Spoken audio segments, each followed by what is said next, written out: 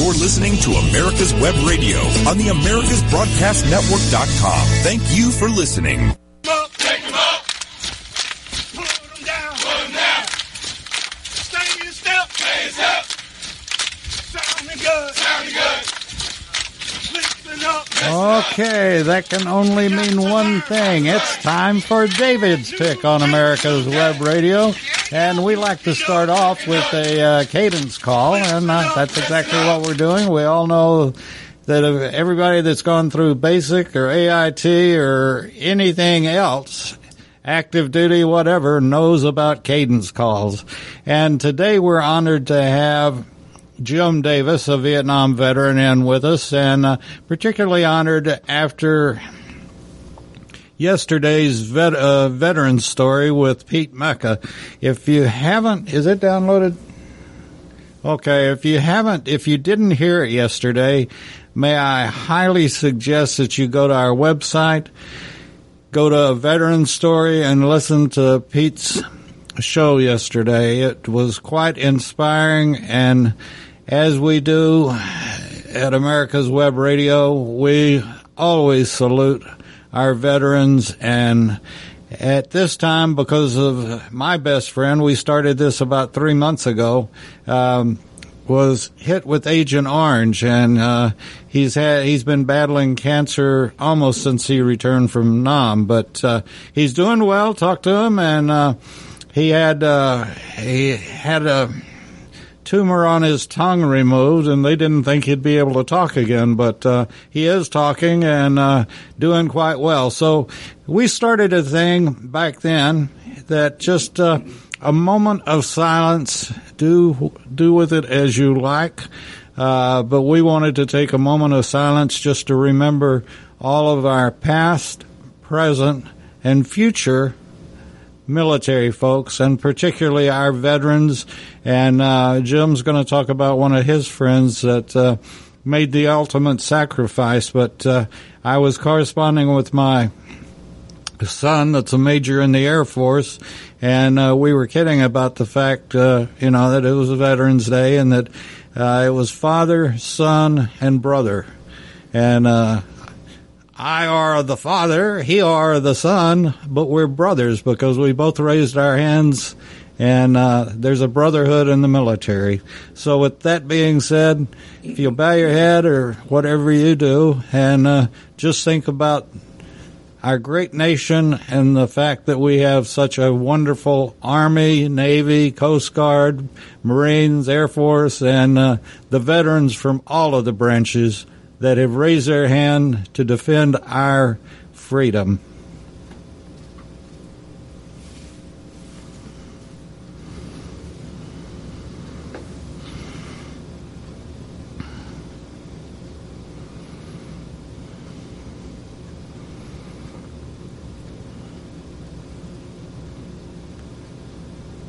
Thank you.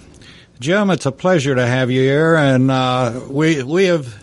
Jim and I met because he had a little golf tournament recently for Operation Santa Claus, and we certainly we'll be supporting that as Christmas draws near. And just give me a little quick description of Operation Santa Claus. Certainly, David. Operation Santa was started 14 years ago by a comrade of mine who was a former Ranger and just a great citizen and great patriot. And he wanted to give back to the veterans community. And the whole theme behind Operation Santa is that we purchase targeted Christmas gifts for all of the children of all of the Georgia servicemen and servicewomen who are deployed overseas during the holidays. And as I said, this was started 14 years ago by Christian Owen Stevens, a good friend and comrade of mine in the VFW, who unfortunately died tragically February this year doing what he loved, which was skydiving. And so our mission right now is to carry on his vision and to expand Operation Santa to other states in this wonderful United States and to take care of the children of veterans in other states as well. I tell you what, as you expand and as you contact other folks, you can tell them that we will be pushing whatever state it is that signs up, and whoever you enlist into the operation, we'll be glad to. If they have a fundraiser, or if they do this or do that, if they'll let us know, we'll promote it, and we're listened to from coast to coast and around the world, as a matter of fact. So we'll be glad to do that for Operation Santa. That'd be great, because you ran a promo for us, and I'm sure that helped, because we had 143 golfers and max is 144. That's fantastic. So anyway, something has gotten me starting at the house this morning. I didn't get that rain that we were supposed to have, so it didn't wash off something. But anyway, you went in. I was in AIT, or in basic and AIT, in '69. When did you go in, and where did you do your? I went in '67. I was at the University of Virginia, and I guess I just got tired of school. And so at the end of one of the semesters, I simply withdrew and moved back home. And my mom wondered, what in the devil are you going to do? And I said, I'll get a job. But that decision was taken away from me, because 2 days after I returned home, I got my draft notice. And, greetings from your local citizens. And my dad at that time was active duty. He ended up spending 28 and a half years in. Wow. And he said to me, son, you're too smart to be a bullet launcher carrier. And my apologies to all the 11 Bravo light infantrymen out there. But he said, don't get drafted, volunteer for some service, and get some type of technical training that you can use in the future. And he also surprised me. I couldn't believe this coming from the man that I call the old Sarge. He said he had already had one deployment to Vietnam, and he said, it's not good over there. If you'd like to go to Canada, you have my blessing. And you could have knocked me over with a feather. Wow. David. I'm really. But I ended up enlisting in the Army, and because of my computer background at the University of Virginia, I ended up going into computers in the Army, and then I was able to leverage that into a long career in the high-tech industry in the United States. And I served 15 months in Vietnam. North or south? It was slightly south. We were at the base camp of the 25th Infantry Division at Cu Chi, which is about 45 miles northwest of Saigon, fairly close to the border there with Cambodia. Ho Chi Minh City? Yeah, well, I still call it Saigon. I'm sorry, I'm a traditionalist. Yes, sir, I understand. And, I'll just stop it in this part of the show and mention that we always do, basically, and there is a reason for it, but I have all the respect in the world and want to give a shout-out to every dust-off pilot that flew in Nam, and they were amazing, and as a veteran, I would imagine they're amazing today, no matter what they're doing. And I think we've only had one on the show. But if you were a dust-off pilot and would like to be interviewed or like to come into the studio, I would, I'll roll out my 1.5-inch square red carpet and honor you as you come in the door. The dust-offs were, just as you well know, I'm sure you became acquainted with them. They did jobs that nobody else would do. And I also go one step further, and that is the folks that were conscientious objectors that wound up going to Nam. And I, quite frankly, in '60.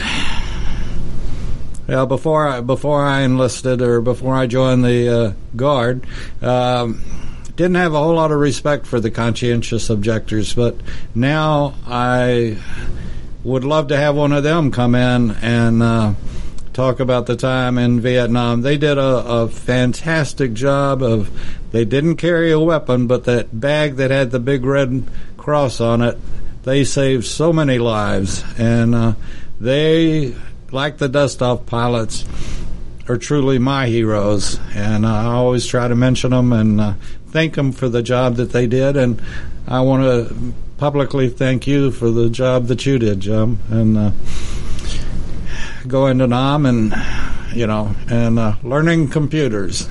I didn't even know that the Army could spell computer when I was in. David, the computer I worked on was fantastic. It was airdroppable, rotating disk base. Wow. All of the circuit cards were covered in epoxy, so it worked well in any environment, including the jungles of Southeast Asia. The primary use of the computer was in a fire direction center of an artillery company. Wow. And properly utilized, those artillery units, they could put rounds on target first time without a marking round. And that was a major force multiplier for those poor souls out there in the jungles under fire from the Viet Cong. So let me ask, and we've had some recon pilots on, a number of recon pilots, as a matter of fact, that so would the recon pilots radio back to your computer operator, and then the computer operator give the coordinates and all of that to the artillery? Basically, that's correct. Somebody out there has got to provide either a grid location of the actual target area, or if they have an observation point, they can give their grid location and then a azimuth or direction at a distance. That comes into the Tactical Operations Center or Fire Direction Center, depending on what they call it in each of the services. And then they've got to actually chart operators that plot that location, and they make sure that there's no intervening hills or whatever. Meanwhile, at the computer operator is punching in those coordinates. And in some cases, if they have individual coordinates for the gun positions, they can actually target those rounds to hit at a single point, or they can target them in a square or a linear sheaf. It's called a sheaf. And I actually participated in a mission in Tay Ninh, which was right on the border there. It was called Rocket City. No one lived above ground because the Viet Cong and NVA were right across the border, untouchable by us, according to Congress. And they would get rocketed every night. But I actually worked with a 155 millimeter howitzer team there, and the mission came in, and we had just recalibrated the computer and put in the new meteorological data, and the first round was on target, and they put the next rounds in the tubes, and the next salvo was on target. Fire for effect. Fire for effect, one salvo, and that's all it took. Wow. Okay, with that, did you all, and the computer that you're talking about, did you all work with the Navy that was launching rockets as well, and the Air Force? Did any of that? Was there any mixing of the branches? Not while I was there personally. We actually did have programs for the computer for naval gunfire, including at one time a 16-inch program for the big battleships. Wow. But, being inland, we never got a chance to do anything like that. I can't remember who it was, but they were describing a 16-inch round sounding and looking like a school bus going by. Overhead. I've heard it described as a Volkswagen moving through the air. Yeah. Did not want to be on the receiving end of that. No. But it's and there's another thing. Two things that I want to bring up, and excuse me for hogging the conversation. It's not really meant to be, but one is that we support the Georgia Military Veterans Hall of Fame. Very good. And Rick White does just an absolutely fantastic job. And it would be a heck of a race trying to find somebody nicer than Rick White. He is just quite an individual. Colonel Rick White, I might add. And I have not met his son, but I understand his son is in the military as well. And runs a very close second to being as nice as his father. And so I want to put a shout out to both Rick and his son and thank them for their service. And Rick has become a good friend, and I really appreciate it. So if you haven't been to the Georgia Military Veterans Hall of Fame, it's downtown in the Floyd Building, directly across the street from the Capitol, and they've got a pretty good little restaurant in there too, so you can make it a day tour and eat lunch and have a smile on your face when you come out. It's a nice, and you'll learn something. In fact, you'll learn a lot, and it's a great thing to do. And they're basically the sponsor for the show, and we appreciate their support and all the many things that Rick does for us. The other thing is they have their inductee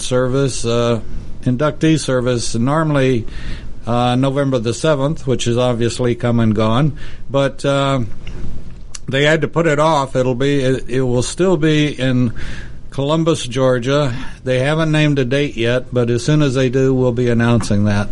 And again, our final word on it is that we salute all of our veterans. Yesterday was great. There was a lot of celebrating and a lot of people showing their respect for veterans, and I thought it was a super day. David, I'll echo your comments about the Hall of Fame. In fact, I've been privileged and honored to attend 3 of those induction ceremonies. Mm-hmm. Well, let me ask you. Rick told me that when I go to one that I had to bring my own box of Kleenex. Did you take your own box of Kleenex? Yes. Warriors do cry. Real men do cry. Yes, it is a very moving experience. You're surrounded by real warriors, the family of those that have made the ultimate sacrifice, and a lot of patriots. And I look forward to going this year, if possible, assuming that there are some restrictions due to COVID.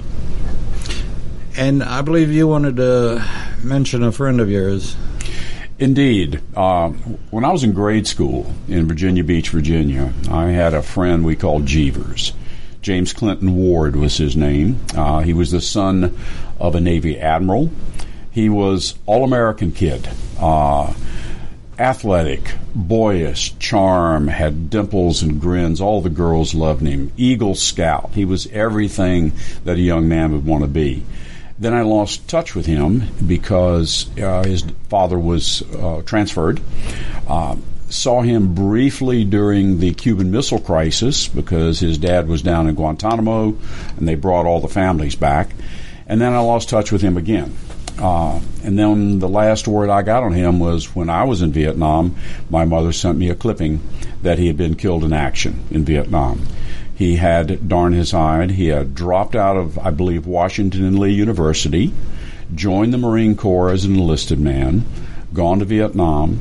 He was a squad leader. He had already won the Bronze Star with V Device, and his unit was caught in a NVA ambush, and one of his members was out in the killing zone, and he got hit. And so Jeevers runs out, picks him up, puts him on his shoulders, carries him back, and just as he's putting him down to safety, according to the citation, the NVA machine gunner saw him, traversed over, and just basically cut him in two. But he won the Silver Star. The Navy Cross for that, deservedly so. So he is a true hero. Thank you for remembering him, and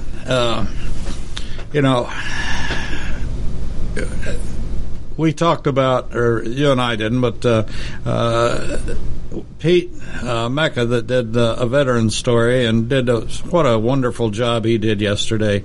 But we were talking about the fact the number of, I think it's over 1,000 vets, World War II vets die every day now.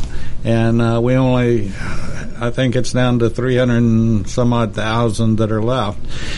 But as we mentioned and talked about it, we're losing our Vietnam veterans in great numbers. And please, if you have a member of your family that's any kind of a veteran, it doesn't matter whether it was Vietnam, Korea, World War II, whatever, or the Persian Gulf, whatever, talk to them and find out their stories and remember them and remember their stories from one generation to the next.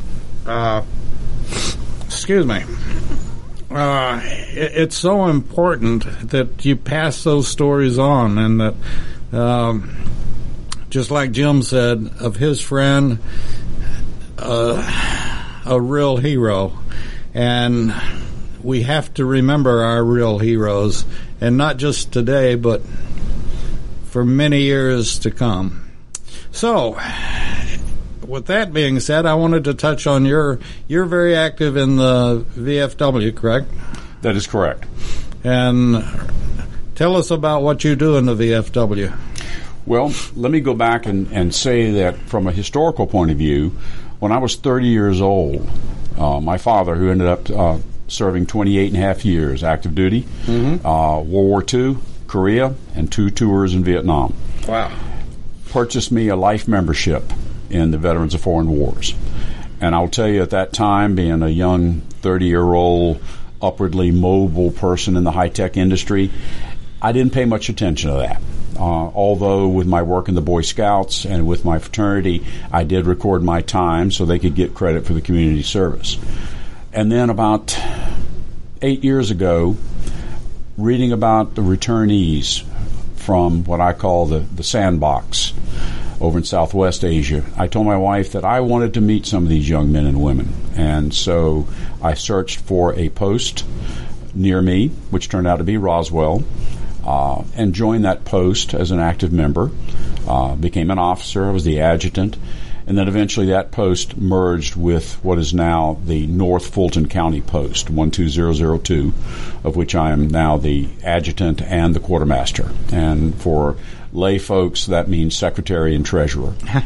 But I've met so many wonderful people working with the VFW and also working on all of the various programs that the VFW engages in. A lot of people aren't aware of all the community service programs that we engage in every year. The Voice of Democracy, which is a oral essay contest nationwide with a $30,000 college scholarship for the winner. And the Patriots Pen, which is for the 7th, 8th, and 9th, or 6th, 7th, and 8th graders, written essay. Same thing, national competition. We also recognize First Responders of the Year, Teachers of the Year in 3 categories. So is there a radio category? I'm teasing. You know, I met with the National Commander-in-Chief yesterday, and I will ask him. No. I've got his email address. I will pose that to him, David. No, I'm just teasing you. I'm full of it. That's okay. Teasing is all right. But I've met so many wonderful people with the VFW and outside of the VFW in doing our fundraiser. It's replaced those things in my life that I had when I was active with the Boy Scouts, and then when I was very active with my college fraternity in leadership training. And now I get to give back to my community and to my country. So it's been a wonderful experience, and I'm looking forward to hopefully another 10 years or so of it. You know, one question that I think I may have mentioned this to you that I always ask, and it's the one hardball question that I'll ask, and I hope you look like you're prepared for it, and look like we'll see. You'll be able to catch it and work with it. But I always ask my guests and veterans, can you name one person, one veteran that you know of that can tell one story? Yes. And stop after one story. Oh, that's a difficult one, because the person I'm thinking of has a great story. It's not a combat story, but it's a very interesting story. but he probably won't stop after that. So you're right. Once you get started, especially when we're talking amongst ourselves, it's hard to stop. You put 6 veterans at a table, and when it gets to the one-ups point, then all of the stories start coming out.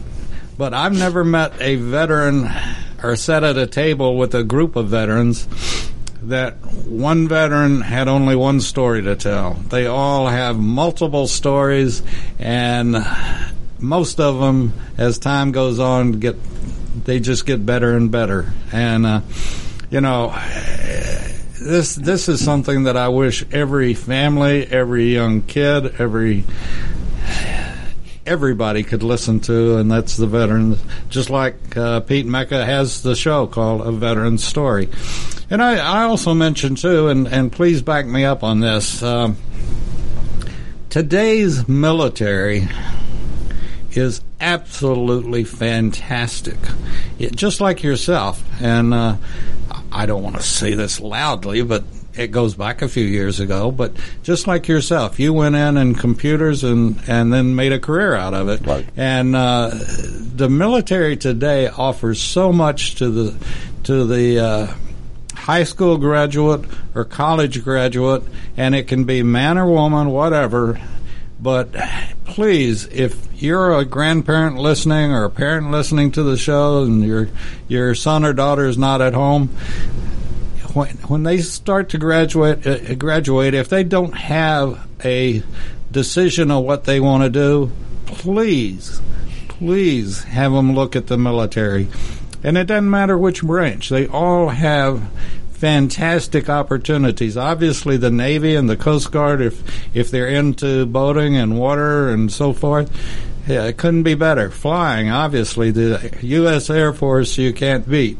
And they've got, my son's not a pilot, but he is a major now in the Air Force, and things that happen, we feel like he probably had his finger over it. He's in Intel, and he loves it, absolutely loves it. He and his wife have traveled the world on your tax dollar. And by the way, they told me to thank you and pay a little bit more in the future. But anyway, no, it's been absolutely extraordinary. And so that's my spill.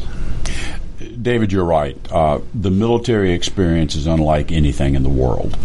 And I have to say that in the past, especially during my time working with my National College fraternity, I recommended to several young men, especially during the times when there weren't a whole lot of jobs available and the economy was down, that they consider a career, or at least a short career in the military, because they had a college degree. In this case, it was from Georgia Tech, and so they had a technical degree. They give out degrees there?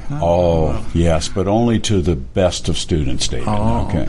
Well, I went to the other Tech, Texas Tech, so... Well, that's a good school, too.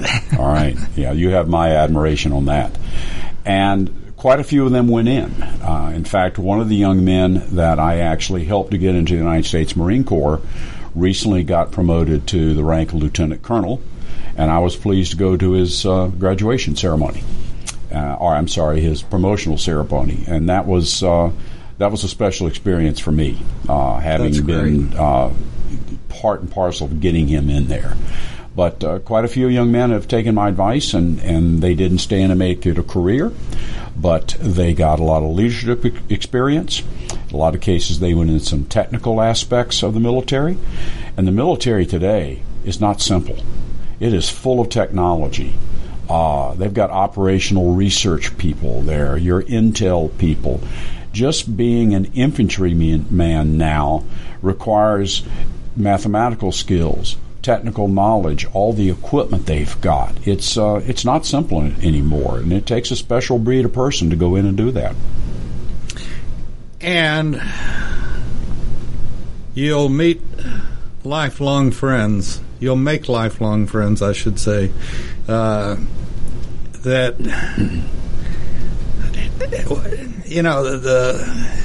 what the Marines used to have, be the best you can be, or whatever, is an ad, I believe. And but I put that across the board now. All branches are the best. We are the best in the world. We can respond faster, do more good than any other military in the world. Right. And you know the rest of the story, but we have our stuff together. The military has its stuff together. And you know, you were a lot smarter than me, and as you were going through basic and stuff, and I even have flashbacks now of, you know, when we were going through basic and AIT, what in the world are we doing this for? You know, did you ever why this doesn't make any? And I have flashbacks now, you know, I'll be doing something and it dawns on, now I know why they did it. You know, I finally, 50 years later, figured it out. And the military is just, I can't say enough about them. They have so much experience. They know how to turn a boy into a man. I guess they turn girls into women. But I can't say enough about the military. David, some of my best memories of my relatively short military service were of basic training. Mm-hmm. And this was in 1970. And I like to tell people that I went through basic training with the salt of the earth. Most of the people in my platoon of 40 people were draftees. There were 2 of us that had enlisted. There were a couple of National Guard soldiers, and there were a couple of reserve. But everybody else was a draftee. They were all 11 Bravo, small arms infantrymen. Their next stop was the infantry, AIT, and then to Vietnam. And I've just got some great memories of, on our time off on a Sunday, of hearing Bobby Joe Gentry singing about the Tallahatchie Bridge, of at night watching the line queue up for the 2 telephone booths that had to serve 200 soldiers, and watching them call home, and meeting some lifelong friends who unfortunately I'm not in contact with. But one piece of good news is I have, from my basic training, the roster of my platoon at Fort Benning, Georgia. We were C31, Charging Charlie was our company in Sand Hill, and none of those names are on the Vietnam Memorial Wall. That's fantastic. I find that amazing. Oh, yeah. Maybe we had a really, really special drill instructor. Maybe we all learned those basic infantryman skills to the level that it was able to keep them alive in Vietnam. At least I hope so. You know, what you just said is very, very interesting, and I can appreciate it. I went into basic... went in the Guard in 69, went to my basic training in 70 at Fort Ord, California. Now, we were 180 degrees. My whole platoon had graduated from college, and most of our company had graduated from college. And my drill sergeant was Sergeant Polino, and you know, the one thing the military, again, you can back me up on this, is you do it, and you do it until you get it right. Right. Now, with our platoon and with our company, you know, that was what had been drilled into the drill sergeant's head. You do it once, and then you do it 10 more times. But we did it once, and that's all we had to do it. And they couldn't figure out, wait a second, that's not the way, you got to do it over and over again to get it right. How did you all get it right the first time? And, you know, it messed up their heads. And and he's still a good friend. I met a friend that in reception, I'm sure you remember reception. Oh, yes. And it was raining at Fort Ord, which it did a lot of. And this guy was standing up. I was sitting down on the curb, not on the curb, but on the step. And I heard this guy say, well, I just graduated from Texas Tech. And that was like hearing my mother's voice or something, Right. you know. And Dan Kreider, we've been best friends since January of 1970, and we talk at least once a week, if not more, about what's going on in our politically and this and that and whatever. But you make those kind of friends, and the other thing is, there are very few places that a veteran walks into that he can't spot another veteran. I don't know if it's the smell, the look, or what it is, but you can always identify another veteran. They stand out like sore thumbs or something, I guess. But Yes. If you're in a situation at airport or wherever, and you see someone wearing a cap that served on this ship or that ship or whatever, or any sign that he's a veteran, buy him a meal, buy him a whatever, and say thank you. Same way with first responders. You'll think that you're making them happy, but it'll make you feel better than it makes them feel. Exactly. I had an advantage when I went to basic training in that, again, my dad was a career NCO, and so when I was interviewed by my drill instructor, he wanted to find a platoon guide who would be the trainee responsible for the platoon, and then 4 squad leaders. And so he had me stand at attention, and he had me do lots of push-ups, and then he said, "Where did you learn to stand at attention like that?" And I said, "From my father, drill sergeant." And he said, "Oh yeah? Who's your father?" I said, "He's Master Sergeant Calvin K. Davis, drill sergeant." I said, "Drill sergeant, I've been standing foot in wall locker inspections since I was 4 years old." And he just looked at me and he said, "You're my platoon guide." So thanks to Dad for preparing me for that. And when we had our first inspection by the commanding officer, as platoon guide, I had my own room, and I always hung my dad's picture in his full dress uniform on the inside door of my wall locker so they could be seen. And the commanding officer walked in, he glanced around, he said, "Platoon guide, who's that picture?" I said, "That's my father, sir." He said, "He's still in?" I said, "Yes, sir. He's got 20 years in at this point, sir." And he just looked at me and he said, "Very good room, platoon guide," and never inspected it. So that's, and another anecdote I'll have to have a shout out, I hope he's still alive, to Sherby J. Williams, one of the finest young men I've ever known. I met him in the induction ceremony there where you had to fill out all these papers. Sherby had a little problem keeping up with the instructor up front who was telling us where to put everything in all these blocks on these large pieces of paper. And so Sherby became my friend. Later on in bayonet training, Sherby was having a problem with what the drill instructor said to us. Because he said that if your bayonet gets stuck in Charlie, the name for Victor Charlie, the Viet Cong, that you're going to fire one round and then you're going to withdraw sharply to the rear. Any questions? Sherby raised his hands. He was always asking questions. The drill instructor said, "What is it, Williams?" And he said, Sergeants, he never could get the difference between enlisted and officers, and they had stopped trying. He said, "You said if our bayonet gets stuck, we're going to fire one round and then withdraw sharply." He said, "That's right, Williams. And you're going to yell.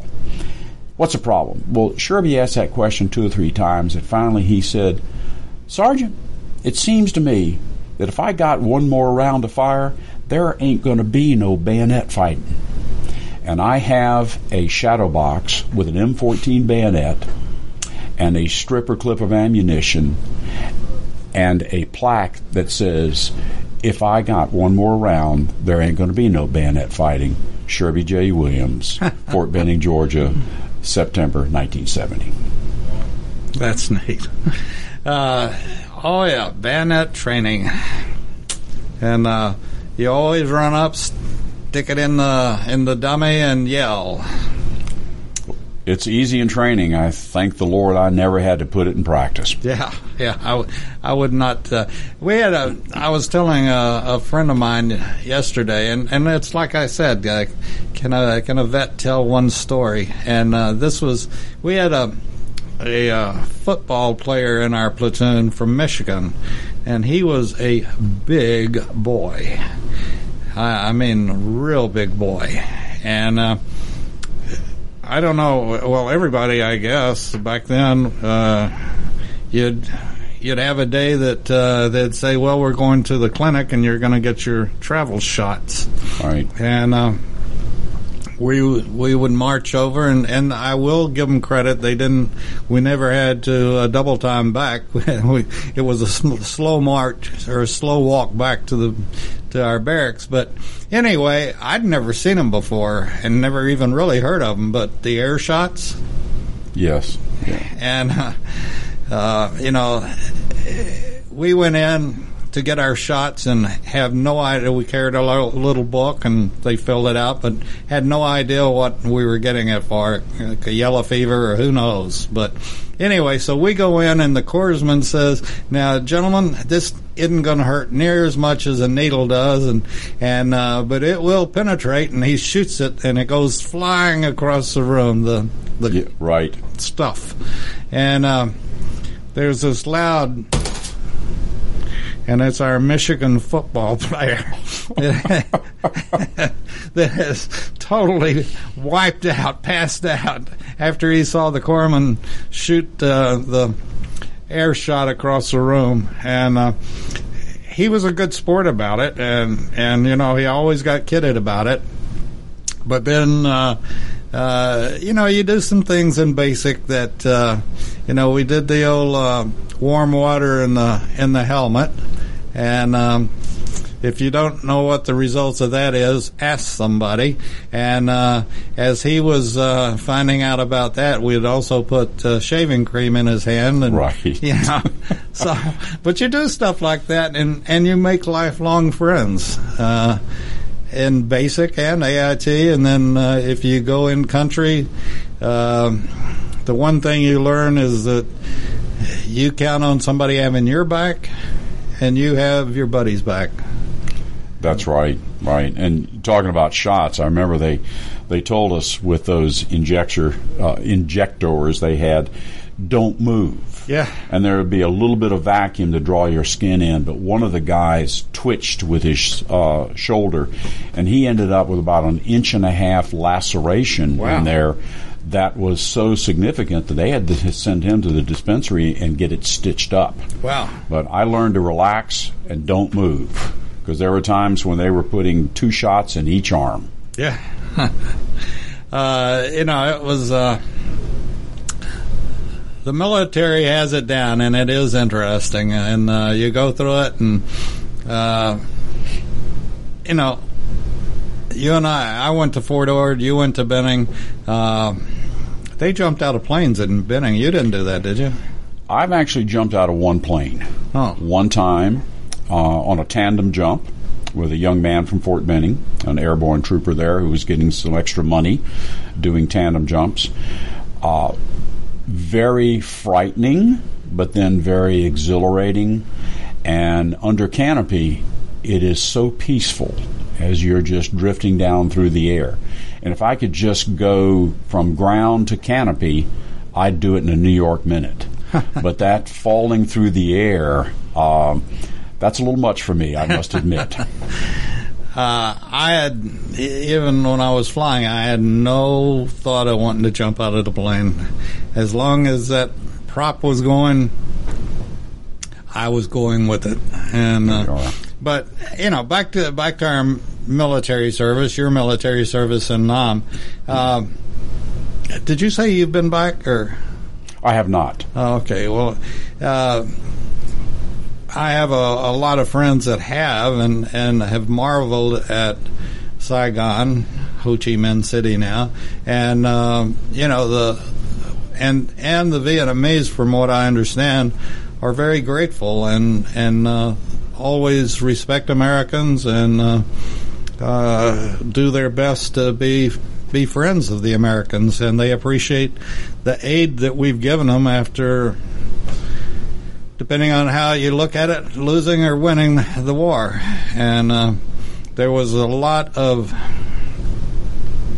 in my opinion, since I didn't go, I can't address it, but there was a lot of inhumane activity in Nam that I don't think our military was really expecting or I don't want to say trained for, but just things that you couldn't believe one human would do to another.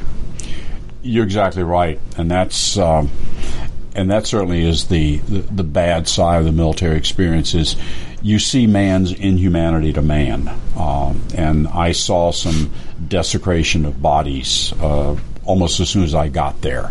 That it really impacted me, but I've shunted it back to the back of my memory so it doesn't bother me. But on the other hand, since we were at the 25th Infantry Division base camp, we had indigenous workers helping us do things during the day.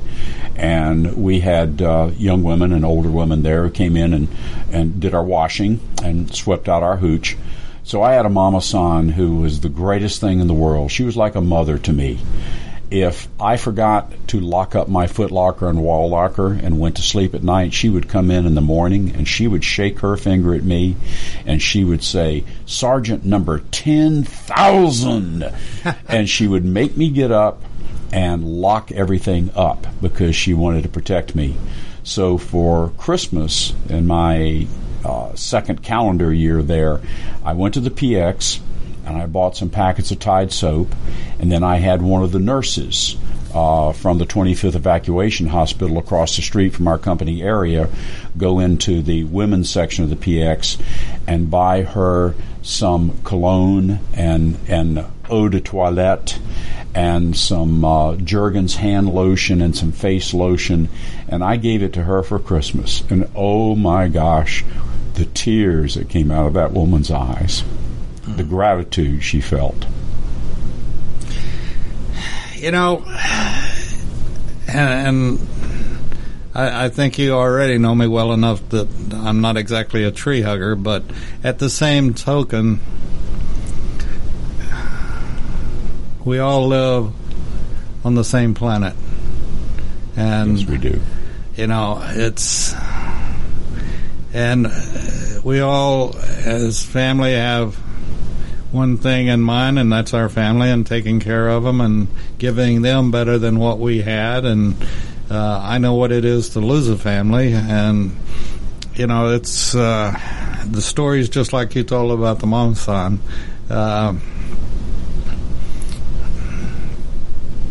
We're humans, and we have to remember that. Indeed we do. Indeed we do. So we're getting down. I want to, before we get out of here, I want to talk about Operation Santa and a little bit more and how people can give to it, how people can, you know, what can we do as civilians? Donate money. Help us out, because we're thinking this year that we may not have as many troops from Georgia deployed. And that would be a good thing. But we've also had some years where we ran a deficit budget. So if you would like to help, you can go to operationsanta.org. That's our website, and it'll give you contact information. You can also go to our VFW Post website, which is vfw12002.org. And we've got contact information on there. We'll take $10, $25. We have donations from all sorts of people from all walks of life.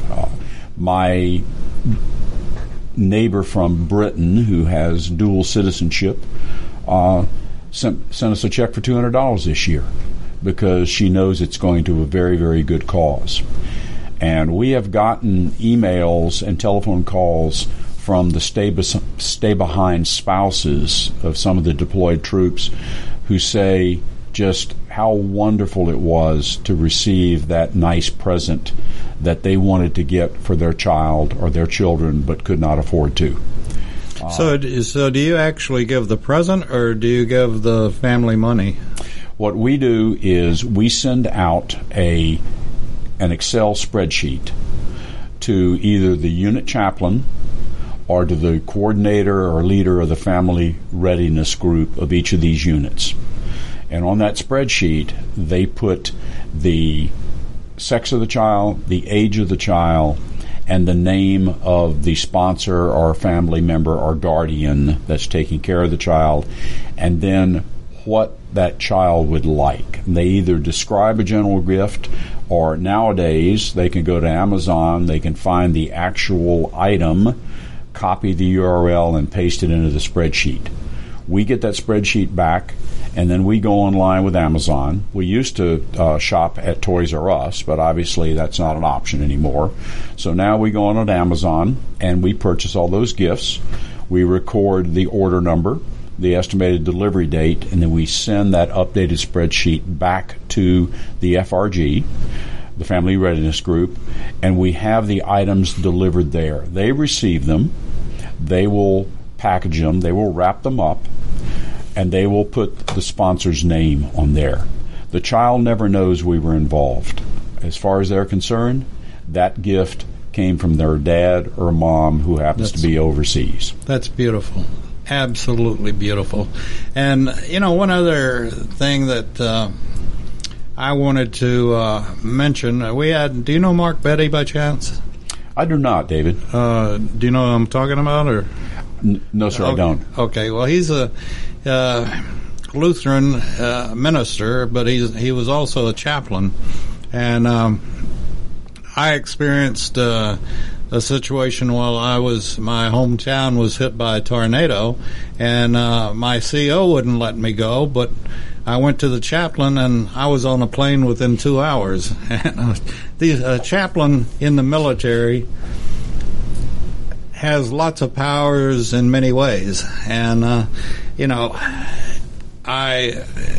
just want to give a shout out to all of the men and women that have served in the military as chaplains, and salute them, and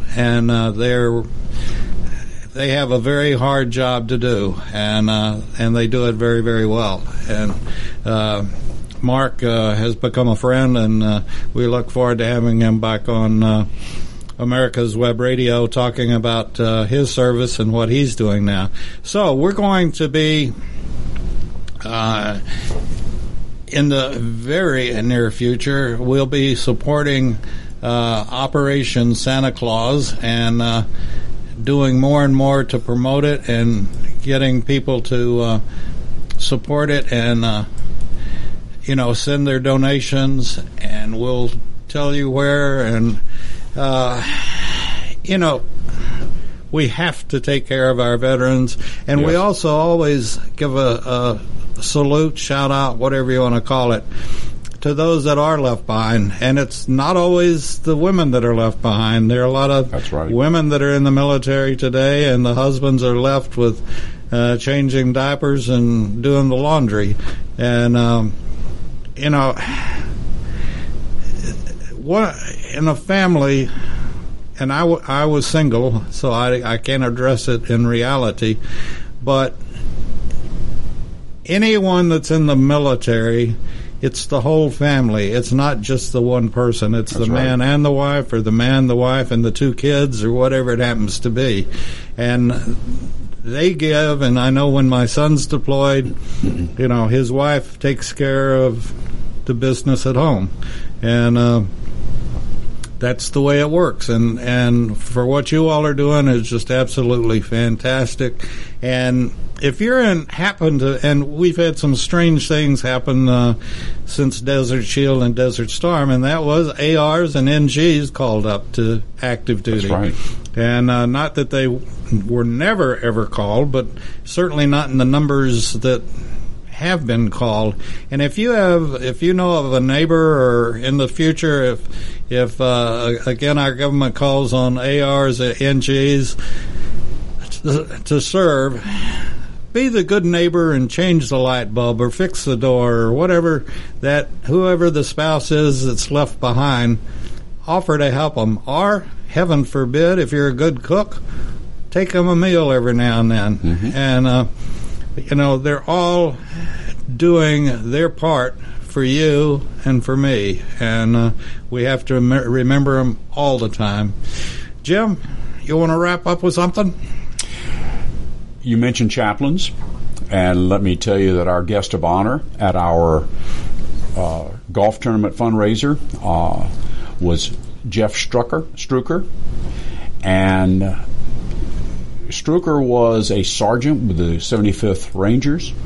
He was in Mogadishu, and he took part in that terrible operation there that caused so many casualties.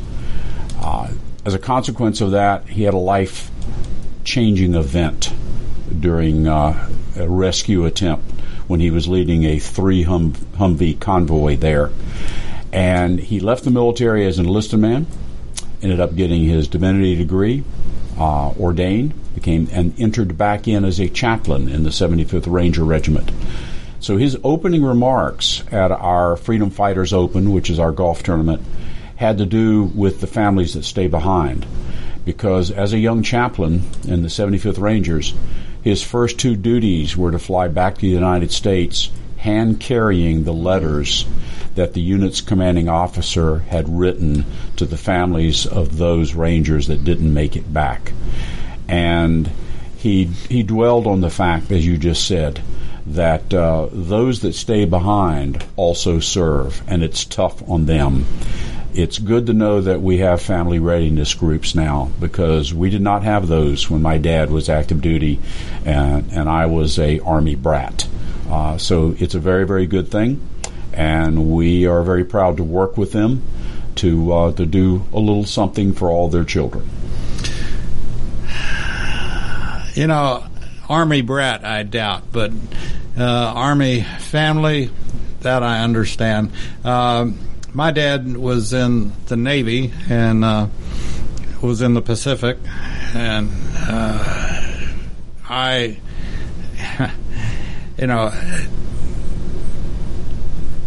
was born about 9 months after he came back from the Navy, and but the World War II was such a different war from Vietnam, and our Hollywood and so forth made war look somewhat romantic at times, and all this, which there ain't nothing nice about war. No, there isn't. And nobody should ever think that. And getting a letter from somebody that's on active duty, and it's taking 2 months, 3 months to get a letter back and forth, whereas today we have the computers and the Instagrams and the Skype and everything else, which is fantastic, but still, it doesn't get any better when you lose somebody. With that being said, we're going to have to put the plug in jug and get out of here. Jim Davis, thank you so much for coming in. It's Thank you, David. A pleasure having you here. And we look forward to next week and another veteran. And Jim, you're always welcome to come back anytime. I'd love to. Thank you, David. Great. You're listening to America's Web Radio on the AmericasBroadcastNetwork.com. Thank you for listening.